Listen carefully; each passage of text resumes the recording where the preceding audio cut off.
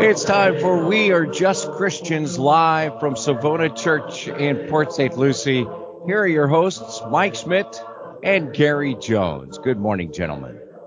Good morning, and welcome to all of you out there listening to the show today. We really appreciate you listening. Hope you can stay with us for the next hour. We're going to be live here on WPSL this morning, taking your calls, comments, questions, whatever it may be, about anything spiritual that's on your mind or that you have some question about. We can try to help you with that. We don't claim to know all the answers, but we certainly will give you a direction from the Bible as to how to begin to find the answer. That's the idea of being just a Christian, not being tied to man-made traditions or customs or even the secular ways of thinking, but taking a look at what the Scriptures say for themselves, understanding it and applying it to the life that we're living here in the 21st century. We think that's what Jesus and the apostles intended for us to do, and that's what we're trying to do here at the Church of Christ on Savona Boulevard. My name is Mike Schmidt. I'm one of the elders and the preacher for the Church of Christ on Savona Boulevard, and with me, as usual, is Gary Jones. How you doing, Gary? I'm doing okay this morning, Mike. Good. We're very thankful we could be with you and that we're able to bring this show, and we invite your attention. If you can call in, we'd be glad to hear from you about anything. You can ask a question. You can make a comment. You can make a criticism. If you don't want to stay on the line and we can have a conversation, that's great. If you can't, we understand that too. And you can reach us in several ways. The best way is to call us. So I'm going to give you the numbers here so you can reach us. It's the usual WPSL call-in number, which is 772-340-1590.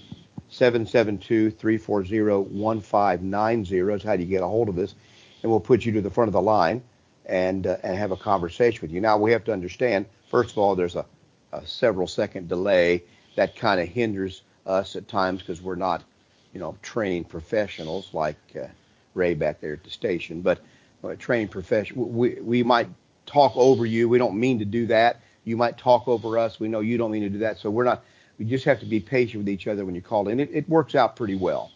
But we'd love to hear from you. You can make your comments. We'll try to respond with something from the Scriptures to give you something to go on, and then we'll have a conversation about that if we can.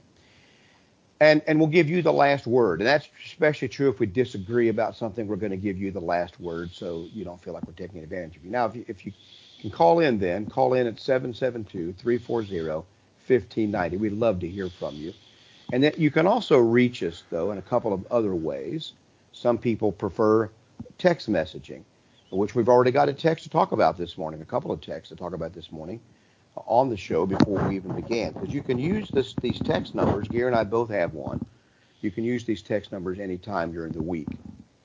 My text number is 772-260-6120. 772-260-6120 is my text number. Use it anytime you want to. I'll respond if I possibly can, and then we'll respond on the air if it's something that's pertinent to that. Gary's text number is very similar, 772-260-6220. 772-260-6220 is his text number. You can also reach us by email. You can even write a long thing on email. We'd be glad to take a look at that. And you can reach us at justchristians@att.net. justchristians@att.net. So try to make it simple to reach the show. We Are Just Christians, justchristians@att.net. You can also use that, of course, anytime. It's harder for us to check email while we're on the air, but we can try to do that. But we can't always do that. We can usually talk about it either with you privately on email or on the show the following week. Now, anyway, that's how you get a hold of us. We'd really invite your participation in the show. It makes it so much more interesting. Gary and I always come with something to talk about. We find we can talk about anything for hours at a time, but we can always find something to talk about that's going on that we've prepared. But it's much better if we're responding to a listener or to a person's questions, because sometimes that you might not think it's interesting, but other people will, because they have the same kinds of questions that you do. You just don't realize that, or you think you're the only one. and that's simply not true. So we love your input on the show, 772-340-1590. Well, we've got a couple things I want to mention lest I forget. We're not going to be live next week because I have to be out of town. So we recorded a show last week to use next week, if that makes any sense. Getting complicated here. Anyway, it's going to be a recording. But don't feel like we did the recording to stifle discussion. We did it because it was a subject that came up, and we had some material on it, and it's something that requires a lengthy explanation. And it made it easier on us. Made it easier on us because we had already been thinking about this from the questions we had received from a listener. Now then, but you can respond to that not only by text or email as soon as you hear it, but also by calling in the following week. We're going to do a show next week on the sinner's prayer. When did it start? Is it biblical? What should you think about the sinner's prayer? That's going to be a recording next week while I'm out of town, and so you can look forward to that. That's what really the Bible says about being saved. Yeah, we're going to take a look at then what the Bible says about what sinners ought to do to be saved, which I think is what most people really would like to know, or maybe they think they know, maybe they don't, maybe they do, but we can talk about as best we can ascertain what the Bible says about what the sinner should do to be saved. An extremely important subject for all of us. Well, we've got a text that came in, but first, I promise our callers first in line, so we're going to put Jerry on the line first. How you doing, Jerry? Good morning, Mike. Good morning, Gary. I don't want to take up too much of our time. I was wondering about Nostradamus, and I understand he was Jewish. And can we place him in the middle of the Inquisition, the Spanish Inquisition?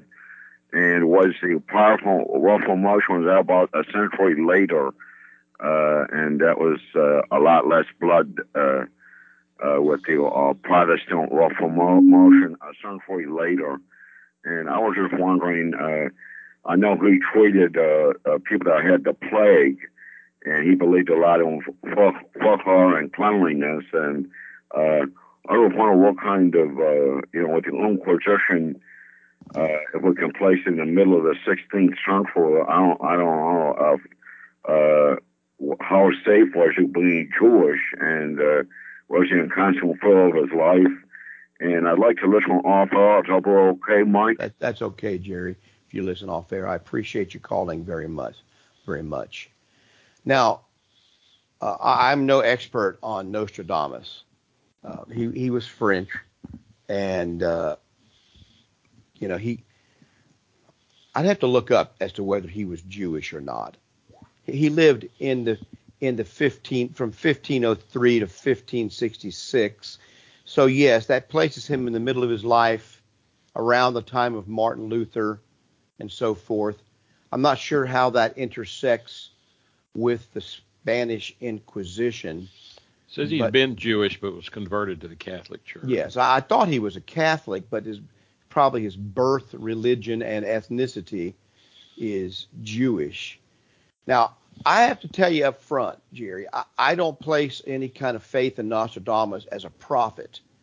I don't think he was a prophet, especially one inspired by God, or that he had some kind of special gifts in this way, because far more of the things that he wrote have never come true and will never come true than did. Some of them even not understandable. Not even, they don't even make any sense at all in any way, in any circumstance. So I don't place any confidence in him as some kind of a person who's telling me God's will or is predicting the future. There have always been what we might call loosely futurists, people that are kind of visionaries, and they look at current trends and they try to figure out from looking at that what's going to be in the future, looking at current things.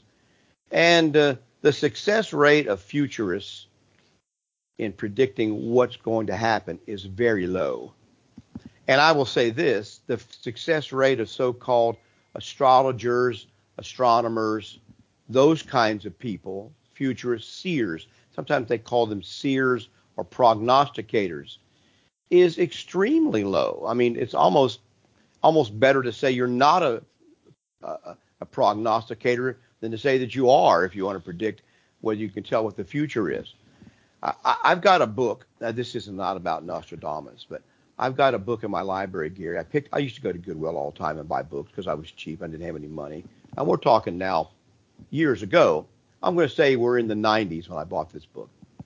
It was What Do the Seers Predict for 1972? Okay, something like that. And I still got this paperback book. So I bought this. I thought this ought to be interesting because it's been like 20 years or more since this happened. So I started reading through it, all these predictions. And most of them are just ridiculous because history had already gone by and they hadn't happened. One of them was, for example, that the Miami Dolphins would be a terrible football team and have a terribly losing season. Of course, that's the year they went undefeated. Things like that. The book is filled with things like that from these famous. Now, they're not just picking random people to put in a book. This isn't even some internet site that you can change every day. This is a paperback book that somebody paid money to compile, to choose the seers that they thought would have the, even Gene Dixon was in there, would have the best shot at predicting the future, and published this little book. Yeah. And it was wrong from front to back. I didn't know we were going to get this question.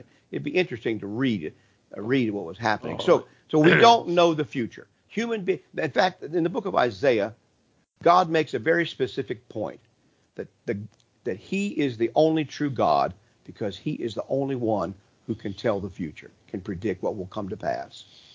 And he stakes his deity as a piece of evidence of his deity that he is the one who can predict the future. Now, he told some of that to his prophets, but he proved himself to be the one who was behind that. And so that distinguishes man from God. That's one of the distinguishing characteristics of man from God. And when people try to predict the future, they fail miserably at doing so.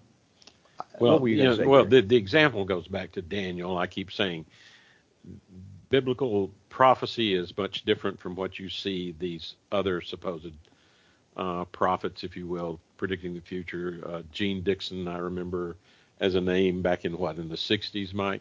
Yes. And some others in the 70s. But if you want a good example of telling the future and telling it accurately, you have to look at the books in the Bible like Daniel, Isaiah in some cases, and Jeremiah and Ezekiel. Now, they aren't always predicting the future of individuals or specific nations or physical future. Sometimes it's spiritual in its nature. But Daniel is probably one of the exceptions. Daniel turns out to be, as we've said on the show before, basically a historical or political roadmap to the coming of the Messiah. And the predictions in that are astonishingly accurate and astonishingly correct. So much so that scholars reject it as being a prediction of the future. They say it was written after the fact. These are the kind of things that give us faith. And I can show you in some cases, at least in part, we know that the things that Daniel wrote were before the fact because translations were made before some of these events occurred. And we have those translations, and we have them dated before those events occurred. I think part of it was in the Septuagint, Mike, if we want to look that up. I don't have all those exact references right in front of me. But these are the things that you look for in predicting the future. Nostradamus, when you read his quatrains, and I've read a few, some of them are almost not understandable, and they are so vague that you could almost find anything to fit that at some point in time if you knew history well enough. That's my point about Nostradamus, Mike. That's just where I'm coming from. Now, aside from the fact that I don't think he possessed any kind of gift from God, it is true what Jerry was alluding to, that he was afraid that he would be persecuted for being a prophet, as it were, or for his horoscopes. He had some big fans, people like Catherine de Medici, the wife of Henry II of France, and so forth, and all of that kind of thing. But that's a very tenuous position to be in, because as soon as that king or queen fall out of favor, you can fall out of favor too. But some accounts of his life do state that he was afraid of being persecuted for heresy. But the truth is, what he was doing, which was prophecy and astrology, did not fall under the kind of crimes or people that the Inquisition was looking at in France. They didn't look at those kinds of people. They were looking more for sorcerers and magicians, and he wasn't claiming to be that. And so apparently he really wasn't in danger, although of course we weren't alive then. Who knows how you would feel at that particular time. But he had some notoriety in his day. I place most of this kind of thing as a matter of superstition. And of course, there are some people who are better at looking at current trends and seeing the future. Now, he was looking at a lot of times astrological tables. The true astrologers are always amused by Nostradamus because he made so many mistakes in interpreting the astrological tables that they had to always be corrected even during his lifetime. They were just simple errors because he didn't really understand it. He came into it late in life and didn't really understand what he was looking at, according to them, you see. But that's the competition. So I don't know, the Inquisition arose partly because of the Reformation.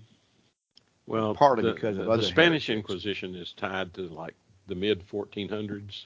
Right, and on into the 15 a little bit. Yeah, it went wax and wane. As far as early. as far as you generally apply the Inquisition to the Catholic Church, I think it has some roots maybe as far back as the 12th century, but there's not much data on that historically that I can find here. I just don't want Christians to put much faith in these kinds of people. Hang on, let me look something up. I'm afraid I'm going to miss something here that I want to say. I don't think Christians should put much faith in someone who can read the stars, that kind of thing, because the Bible says these kinds of things simply are not true. They are not going to. You're not going to be able to predict the future by divination, by looking at the stars, and by practicing all these sorceries. It's repeated in the book of Deuteronomy a couple of times, a book of Isaiah, and other things like that. So I would put no stock whatsoever in somebody who says, well, my horoscope said this or that, or I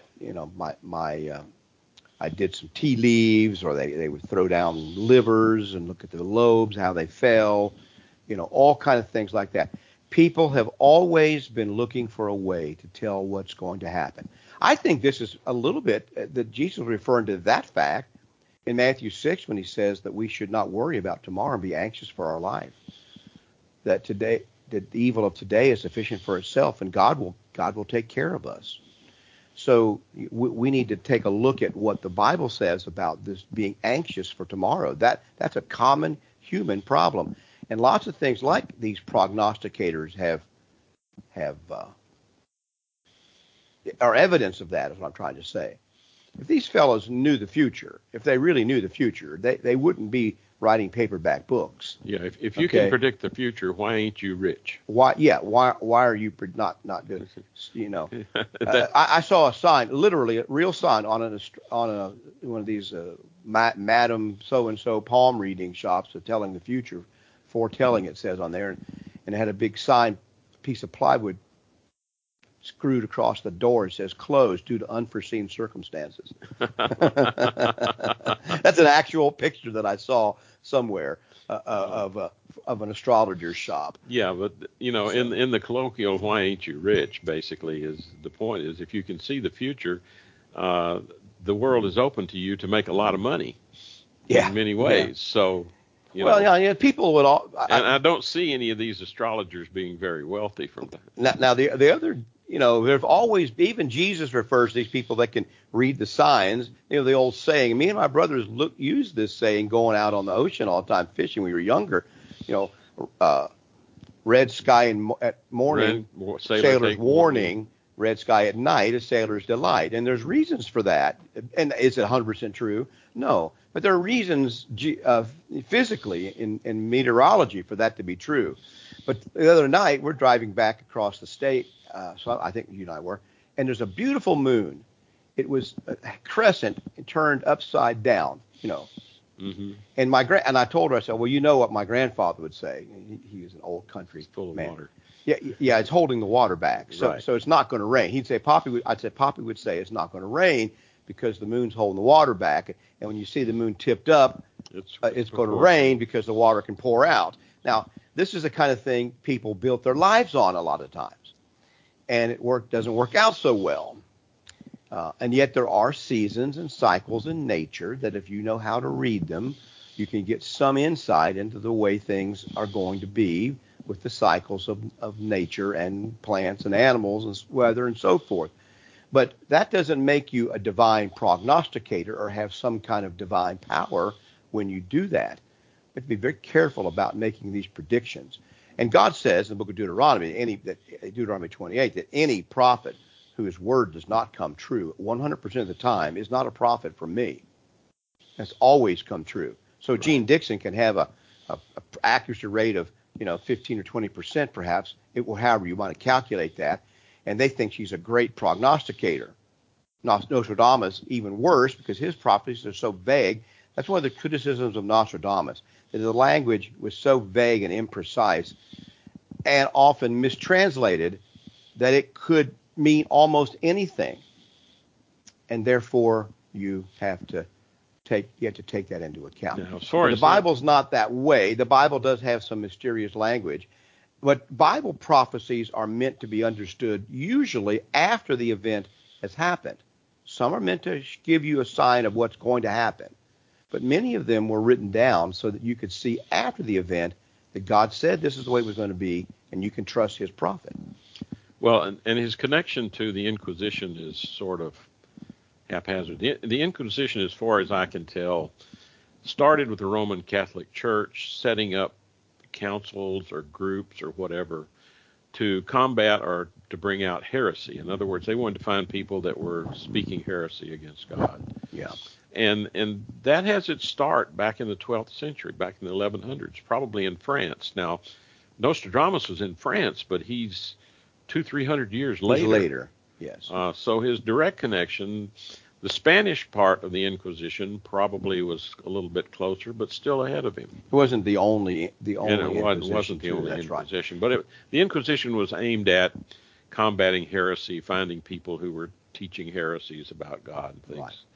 So that's and witchcraft too. And witchcraft and things like that. So that's why he might be accused of that, but. Now, John says that the groundhog says there's going to be 6 more weeks of winter. Is that a divine prediction? I've seen those too. I saw that the groundhog wasn't going to give his prediction until Joe Rogan got kicked off Spotify. That's what I saw. Anyway, but he was the medieval version of the Inquirer. Nostradamus was. That's what John says. She said my mom would go to Piggly Wiggly every week in Okeechobee and get a National Enquirer, so she knew what was happening in the world. That's his education. Or the Farmer's Almanac. Yeah. You plant your potatoes at the first new moon after this time, and and there's probably truth to some of those things because, once again, nature follows cycles. But to think that they're all divine and you can predict the future, that's going way too far with any of that kind of thing. Well, anyway, interesting question. I needed a little. It's obvious. I need to do a little bit more research on Nostradamus if it's worth that much to do it. And I don't think he has a strong connection to the Reformation or the Inquisition particularly, although he was afraid of being persecuted. That seems clear from a couple of the sources I checked. But he was afraid, but I don't think he had a lot to do with that. And I just don't want, I don't know what Jerry's thoughts on it are, but I don't want people, we don't I think it'd be a tragic mistake and error to put any kind of faith in Nostradamus as a divine prophet, to listen to him. He has no connection to the scripture. No, and I don't think we should be listening to people like that predict the future as if they know what God said. We have enough of that within Christianity of people trying to predict the end of the world and everything that happens. That's simply a misuse of the scriptures to do that kind of thing. and to get other people to follow you into that kind of folly. The Bible warns about that. So I want to warn you about it too, that these people are not from God because they have too many prophecies that fail, and God's prophets do not fail. All right. Should we change gears here? Let me give the numbers. We'll change gears here. Okay. Does that sound okay with you? You got anything you want to say about it? Sounds good. All right. If you want to reach the show, we'd love to have you call in. 772-340-1590. 772-340-1590 is the number here. You can reach us live in Port St. Lucie. Give us a call, Ray. I'll put you right through to us, and we'll try to have a conversation. And if you'd like to text us, as you know, we already can see some people do, is 772-260-6120 or 772-260-6220. Those are the numbers, 260-6120 or 772-260-6220. You can reach us. Either way, we'd love to hear from you, whether you agree or disagree. Maybe you've got some more information about this topic that Jerry called in about Nostradamus, or maybe you've got a different opinion or more information. We'd love to hear you. We don't mind being corrected, and we'd love to talk to you about that. All right. So our show is primarily about Scripture. I want to go back to John 12:48. Basically, the last half of that verse, Jesus says, "The word that I have spoken will judge him in the last day," meaning us. We need to look to his word, and that's what this show is about. Yes, that's exactly correct. And so since he says his word is going to judge us, we want to make sure we keep putting that word in front of you and in front of us, of course, to take a look at. Now, so how about a question about Judas? The text came in a little while ago, just before the show. It says, did Judas Iscariot die by hanging, Matthew 27:5, or did he die by falling and bursting open, Acts 1:18? That's from John. Great question. And people have put this forth as a contradiction in the Bible. I don't think it is, and I'll show you why. Let's read the two verses. I thought I had the one right in front of me. It says, after, of course, Judas had betrayed Jesus Christ in Matthew 27. Turn to Acts 1, Gary, so you can have that. Acts, I think it's like verse 18 or so. But in Matthew 27:3, then Judas, his betrayer, seeing that he had been condemned, was remorseful and brought back the 30 pieces of silver to the priests and the elders, saying, I have sinned by betraying innocent blood. And they said, what is that to us? You see to it. Then he threw down the pieces of silver in the temple and departed and went and hanged himself. And the priest took the silver pieces and said, it is not lawful to put them into the treasury because they are the price of blood. And they consulted together and bought with them the potter's field to bury strangers in. So a potter had a field that he would put his waste products in, and they bought that field to use for poor people that had no family to bury them. And that's why they call these places today potter's fields or potter's cemeteries, because of this in the Bible. But anyway, therefore, that field has been called the field of blood, or Al-Qadama, to this day. And there's some more about it from the prophecy of Jeremiah. But the part that John is asking about is that he went out and he hanged himself. Now, what's it say in Acts 1? You got that reference? Yeah, I got that. I'm going to start with 15. Okay. We'll get to there. And in those days, Peter stood up in the midst of the disciples. Altogether, the number of the names were about 120, and said, men and brethren, this scripture had to be fulfilled, which the Holy Spirit spoke before by the mouth of David, concerning Judas, who became a guide to those who arrested Jesus. For he was numbered with us and obtained a part in his ministry. Now this man purchased a field with the wages of iniquity, and falling headlong, he burst open in the middle, and all his entrails gushed out. And it became known to all those dwelling in Jerusalem, so that the field is called in their own language, Al-Qadama, that is the field of blood. Right. So there are seemingly two things. One says he hanged himself, and the other one that he fell and burst open, and his intestines came out, and that's what. Now, are those two accounts irreconcilable? I don't think they are at all. For one thing, partly is because we don't understand what hanging is and ancient means of either suicide and or execution. Hanging is not about strangling someone. hanging is about breaking their neck. And so the right kind of executioner, although Judas did it himself, and this is where the problem comes in, is that the right kind of executioner makes the drop quick and the right distance so that it snaps the neck at the base of the skull and the person is instantly dead. And if the drop is too far, you can actually snap the head off of the body. Right. You could break it. You can not only do you you can break the head, you snap it right off. If it's too short, it doesn't break the neck and you just hang there and strangle, which is as probably the worst of the three options because it takes a long time to die with your hands tied behind your back, strangling, and you can't get up. So they would often bribe the executioner to make it quick and painless, and then somebody else might bribe him to make it long and painful, depending on who is giving the executioner the money.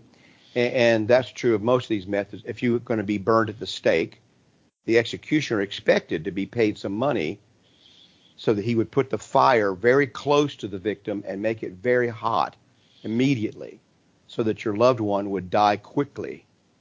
If you didn't pay him any money, the stories are told, he would place the fire back away from the victim and just roast them alive over a course of and there's stories of people just basically being roasted from the legs up over a course of a whole day because the family was poor, didn't have any money, and so he just made it miserable for this person to die slowly in agony. Anyway, that's another story. And I have another comment. And we think injecting someone with a dose that instantly makes them unconscious and stops their heart is cruel and unusual punishment. What a ridiculous kind of an idea. You may not like it, but it's not cruel and unusual, okay? Cruel and unusual is what I just described. But go ahead, Gary. Well, I was just thinking, we think people are like animals. We have this attitude towards animals. If they are injured beyond hope of recovery, that by putting them away or putting them to death, we have put them out of their misery. That may or may not be true with a human being, depending on God's judgment. Depending on what misery they're expecting, yeah. It could possibly be just the beginning of misery. And so I find it kind of ironic that we always look at it that way. But that's just me. So, but anyway, we need to reconcile this, and basically, I think there are two ways we could look at it. If he hanged himself via rope, and that's one of the things you have to specify on this kind of thing. Doesn't say that here. Doesn't say that here, but first of all, let me just say this, Gary, about it, because you're getting at this. You have to understand the two different accounts of Matthew and the book of Acts are written by two different people from two different perspectives. And they have different reasons for writing what they wrote in each case. With some time written in between. Yes. So one of them, from the standpoint of Matthew, he's telling you about this event from the standpoint of the priests and the pieces of silver and Judas the betrayer and so forth. So he says that he went out and hanged himself, and because it was a blood money that Christ was sold to be executed, it becomes blood money, what they wouldn't do. So it's just telling you this quick little snippet that he went out and hanged himself. And that's the viewpoint of Matthew. He's not trying to give you a detailed account of what happened to Judas in this case. Now, when you get to the book of Acts, it's telling you more about Judas because the focus is on replacing him as an apostle. Right. And so therefore it's going to give you a little more about Judas himself. And it's not flattering at all. The account of Matthew, if we understand its historical context, is a very disturbing and unflattering kind of account of this man who had once been a close associate of Jesus. And it tells you more or less, gives you an eyeful of the punishment that comes from this betrayer of Christ. So it's two different ways of looking at it.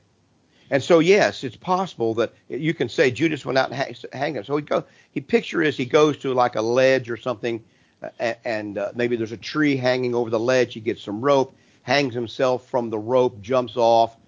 It snaps. He falls to a distance onto the rocks. His intestines burst out. He's disfigured because he fell off of like a little cliff or overhang from the rope snapping or the branch snapping. And that's the usual explanation. That's why both of these things are true. he's strangled and he's burst open. Or he hung there for a while and the body decayed and it just naturally fell and burst open. Now that's a more usual kind of thing that would happen in ancient times. They would often on purpose leave people hanging on crosses until the bones fell off. There are cases in the book of 1 Kings about this. Some of Saul's relatives, that's what happened. These boys were hung up on a stake and hanged there until they rotted off, and their mother kept the birds away and picked up all the bones when they fell.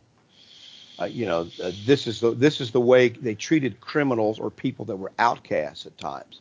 And that's why it's unusual that Joseph of Arimathea comes and gets the body of Jesus right away, because he was a criminal, but he wasn't a criminal in the eyes of many other people.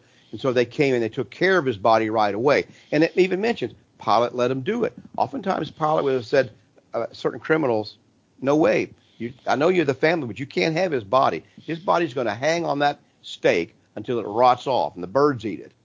And they would do this on purpose to show the people, don't mess with the powers that be.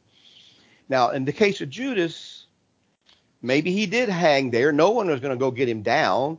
Or they couldn't get him down. He had done it in such a way it would be hard to get him down. And so they just let him hang there.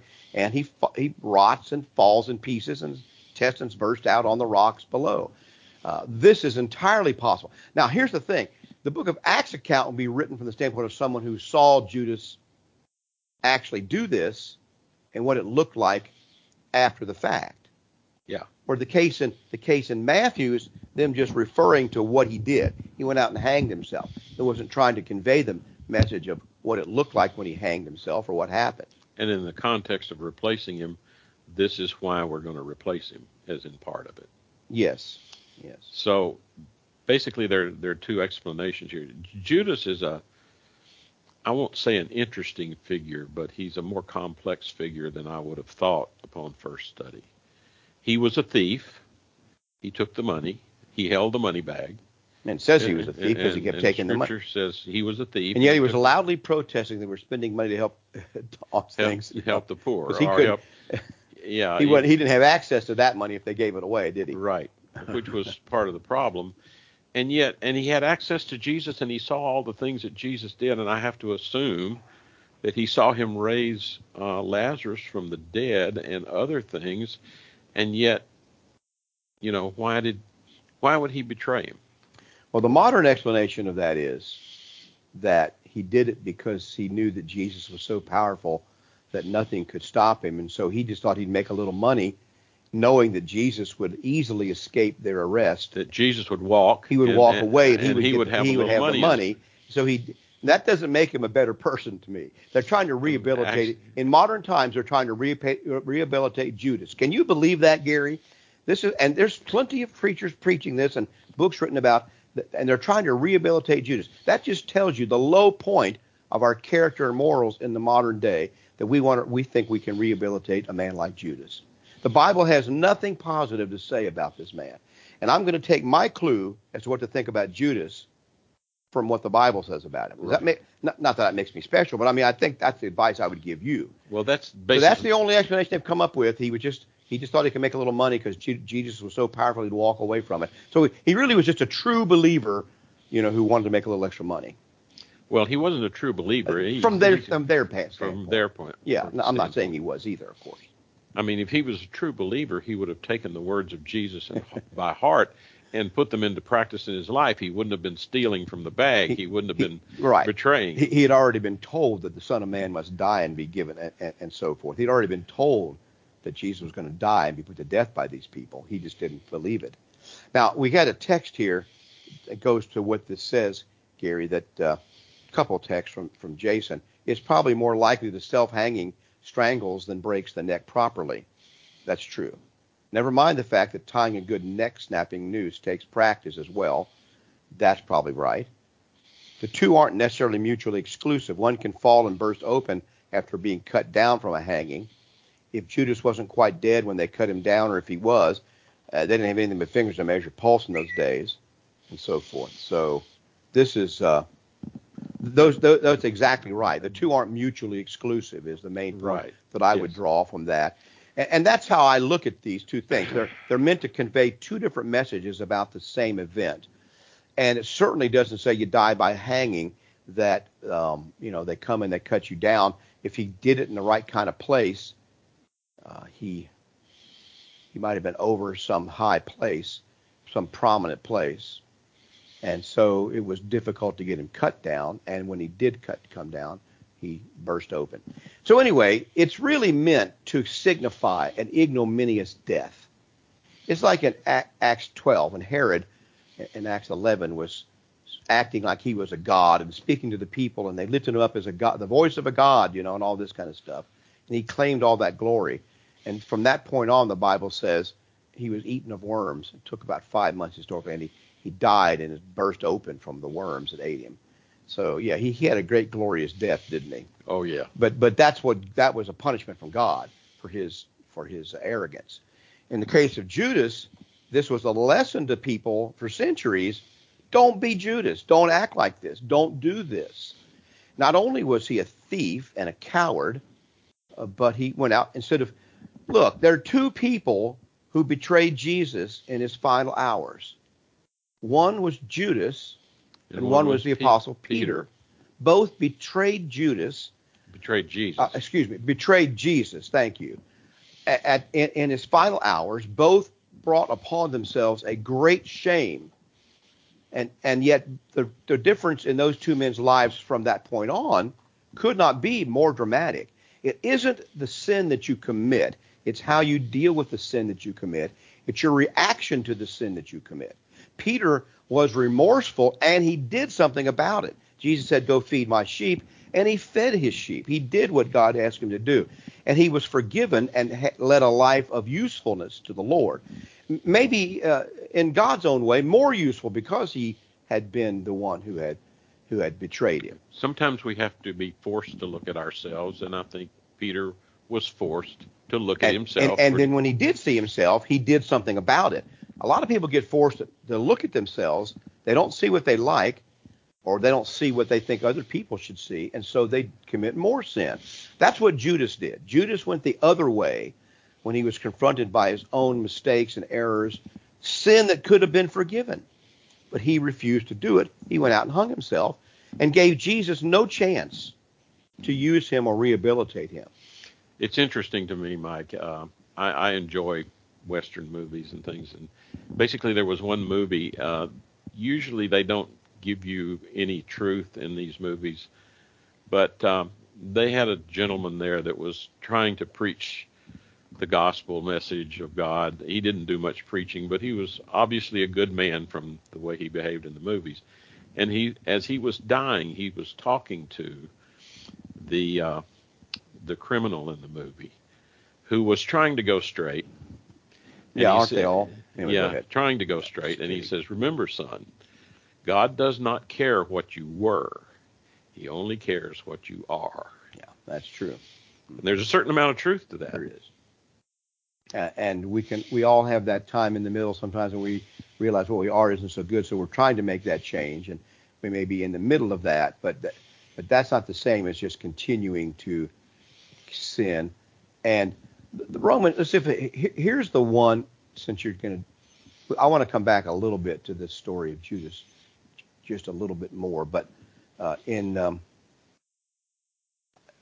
see if I can find the verse I need to find here. For crying out loud. Now I'm way off of it. Give me just a second. I'm still complaining a year later about my new Bible program. Okay. Where is that? Okay. Oh, he says, this is Romans 13, verse 12. I'll start back at verse 11, because this is what you're getting at about our life and how we react. And do this, he says, knowing the time, it is now high time to awake out of sleep. For now our salvation is nearer than when we first believed. The night is far spent, the day is at hand. Therefore let us cast off the works of darkness, and let us put on the armor of light.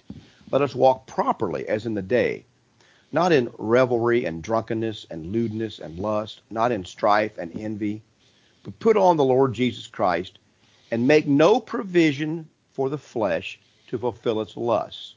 This is the problem a lot of quote-unquote sinners have. What was the chapter with that? This is Romans 13, beginning in verse 11 through 14.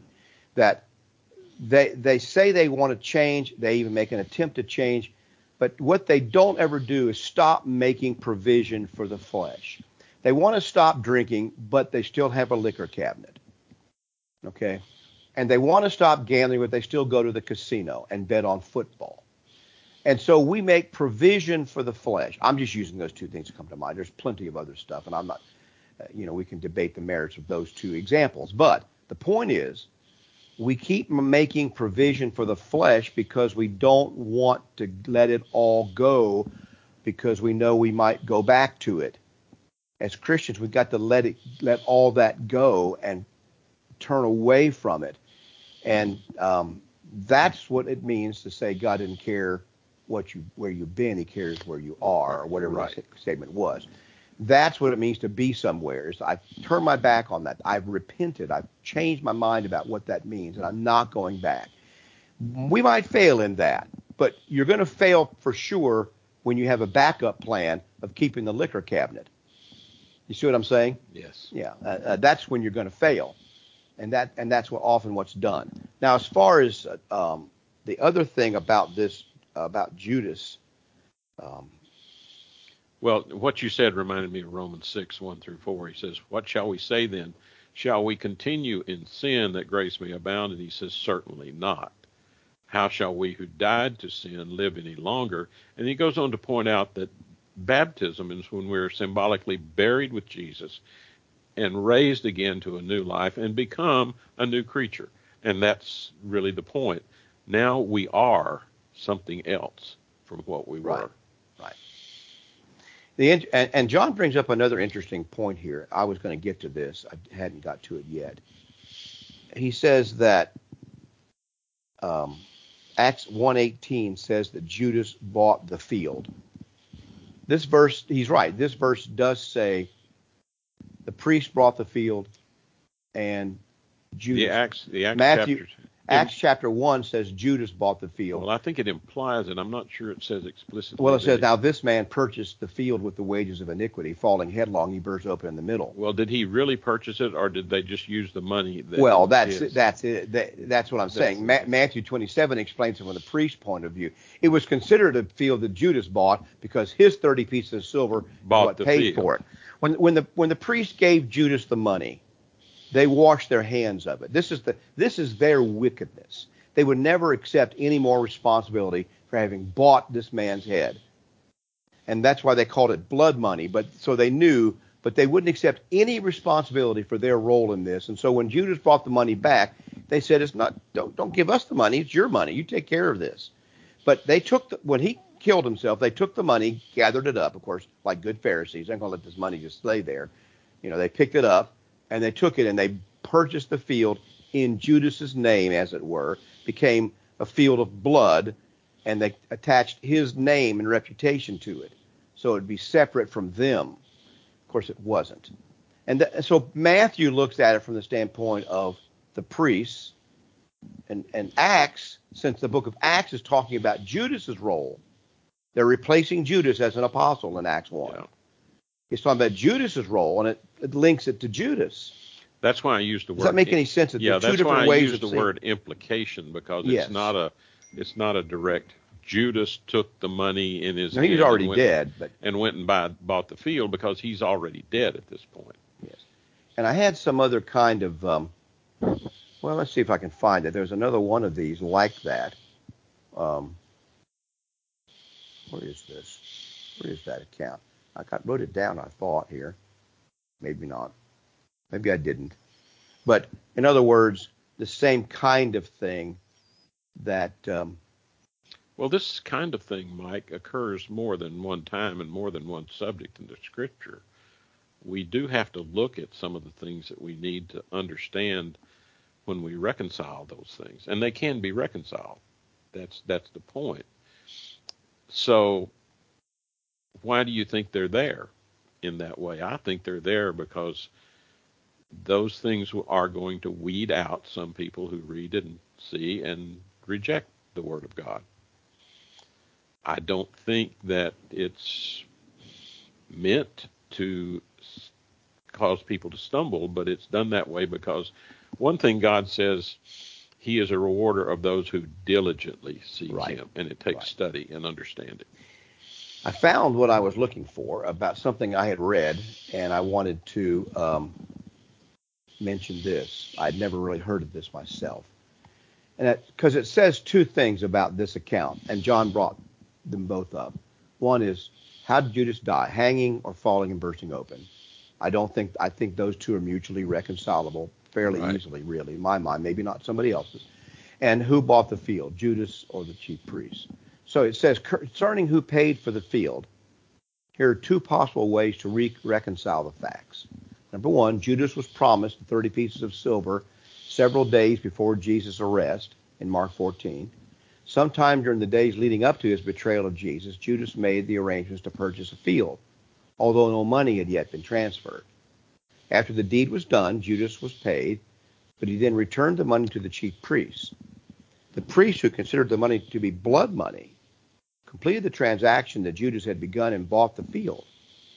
So when Judas threw the 30 pieces, or the other explanation is, when Judas, I never thought about that. That's a possibility, of course. When Judas threw the 30 pieces of silver down, the priest took the money and used it to buy the potter's field, Matthew 27. Judas may not have purchased the field personally, but he provided the money for the transaction and then could be said to be the purchaser. That's the one I've always thought was the right one. That's the more simple one. To add the step of him pre-buying a field you just don't know. is not as simple a solution. It's plausible. Occam's razor applies here, right? Yes. Cut off the implausible and keep the plausible. Yeah. It's plausible, but it's not as simple and not as direct. And I would go with the more simple and more direct one. Speculating anyway. But see, there's several explanations of how this could be true, and not just simply a contradiction of facts. That Matthew knew one thing, and the other people, and Luke just contradicted him and put in something else. I don't think that's what's going on here in either case. There are two likely plausible explanations to explain all this very simply. Unless you just want it to be a contradiction, I don't think it has to be at all. I think it's easy to see how all these things are true at the same time. Well, we're running out of time. I know we are. So go ahead. We've got about 8 minutes left. I want to take one more example of this, Mike, that I think is very important. Okay. And that's the use of the word believe. All right. Believe is the same way. There are passages where it's implied that if you believe, you're going to be saved. And people like to take that as the moment I believe, I'm saved. And yet we see that, at least in 1 Peter 3:21, it says, baptism now saves you. So which is it? Right. And we look at believe, it's it's not one or either. It's not one or the other. It's believe and do this. And believe is used to include obedience in many cases. Right. So to reconcile those passages and make them logical, we have to apply it that way. Yes. And we've talked about that many times on this show. And so that's the way to see that. Well, even Jesus says, he that believeth and is baptized shall be saved. So there's a separation of the two things. Other places are put together and so forth. Well, he even says you confess with your mouth unto salvation. He talks about that in Romans. You believe with the heart unto righteousness. So it separates from there. And so to make those contradictory is a false way of interpreting them. So I see this kind of thing parallel in a very important usage of the word believe. It's really important to us to understand what God actually tells us that we should do. What the men in the day of Pentecost asked, what shall we do? Right. And Peter tells them what they shall do. And so we have to understand the Bible is telling us what to do. I heard a phrase, the Bible is the user's manual of life. Yeah. And there's a certain amount of truth to that. Mm-hmm. The Bible is the user's manual of life. So you have to understand it and look at it. Yes, it takes some thought. And the aspect that's very interesting to me is we're so prim and proper about stuff. We can't even say somebody died. We have to say they passed away, and now we even just say pass. We don't even want them to go away. Yeah. They just pass. And I always ask, passed where? Passed what? And they go, huh?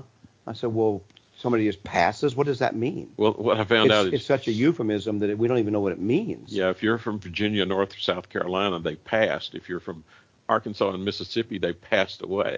Well, yeah, it's changing, and it's changing, becoming more common that they passed in common usage. Yeah. Because we just don't want to deal with death or anything that's crude or whatever. The Bible's filled with stories, like I told you, about the mother of these two sons who watched her sons rot and picked the bones up so they wouldn't get taken away and stuff like that. What we really don't, it's not so much death I think we're trying to get away from, Mike. It's judgment. It's responsibility. Yes. It's consequences of our life. And that's what people don't want to admit. Right. I'm afraid that's the root cause of that. Exactly. And that goes along with it. But we're also prim and proper. We can't even talk about. Here, I like to do this to irritate people, but Peter talking about someone who's become a Christian and tasted all the blessings of Christ, and they turn away from that, is like a dog returning to its vomit. And some of us, including me at this table at least, have seen dogs vomit and go back a few minutes later and eat it all, clean it all up. In fact, me and my brothers, we would kind of wait on our dog. He would throw up. He'd go out and he'd out and roam around the countryside, eating who knows what the dogs eat, and he'd get sick somewhere in the house, or and me and my brothers had to be the ones to clean it up, and so we'd have made a little. Let's just wait. He'll eat it. So we would kind of we'd wait for a few minutes. Sure enough, old buddy go over there and eat that vomit, clean up all up basically, and my.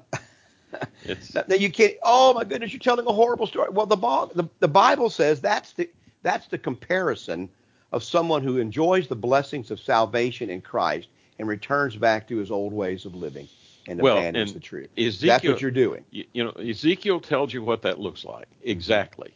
He says in Ezekiel 18 and verse 24, "But when a righteous man turns away from his righteousness and commits iniquity, and does according to all the abominations that the wicked man does, shall he live?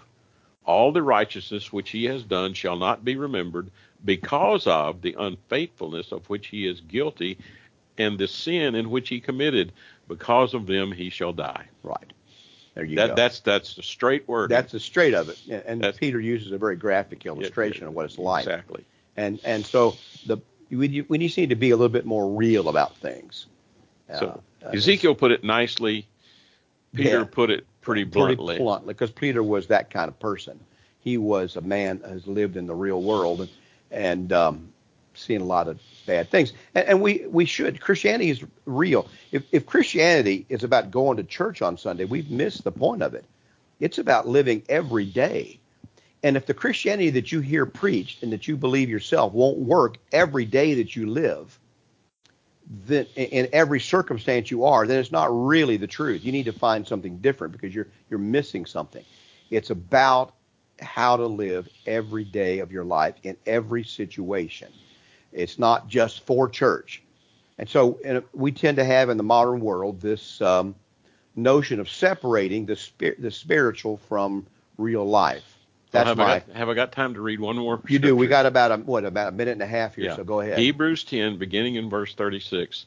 "For you have need of endurance," talking to Christians, "for you have need of endurance, so that after you have done all the will of God, you may receive the promise. For yet a little while, and he who is coming will come and will not tarry. Now the just shall live by faith, but if anyone draws back, my soul has no pleasure in him. But we are not of those who draw back to perdition, but of those who believe to the saving of the soul." Right. Excellent. Well, we have need of endurance. That's right. We definitely have need of endurance. And that's the problem. It's not about once you say a sinner's prayer, you're saved, and that's all that you ever have to do, go on about your merry way. That isn't what the Bible says at all. We need endurance. That's keep doing what? Does God help us to keep doing what we ought to do when we become a Christian? Yes, but he doesn't do it all. We have to do something in response. Our faith has to respond to him continually, as you say. All right, well, we better wrap this up here. Thanks for listening today. to We Are Just Christians. We hope you can tune in again next week. We'll have a recording next week, but we'd like to invite you to tune in and come and take a look at our website, wearejustchristians.com. Wearejustchristians.com. Lots of resources there, lots of recordings of this radio show, the sermons, other information. We'd like you to take a look at that. And next week we're recorded. Right, so you can't call in, but we'd love to have you listen. And also take a look at, what am I trying to say here? Come and visit us, 2196 Southwest Savona Boulevard. Thank you very much, and may God bless you. You've been listening to We Are Just Christians live from Savona Church on WPSL Port St. Lucie.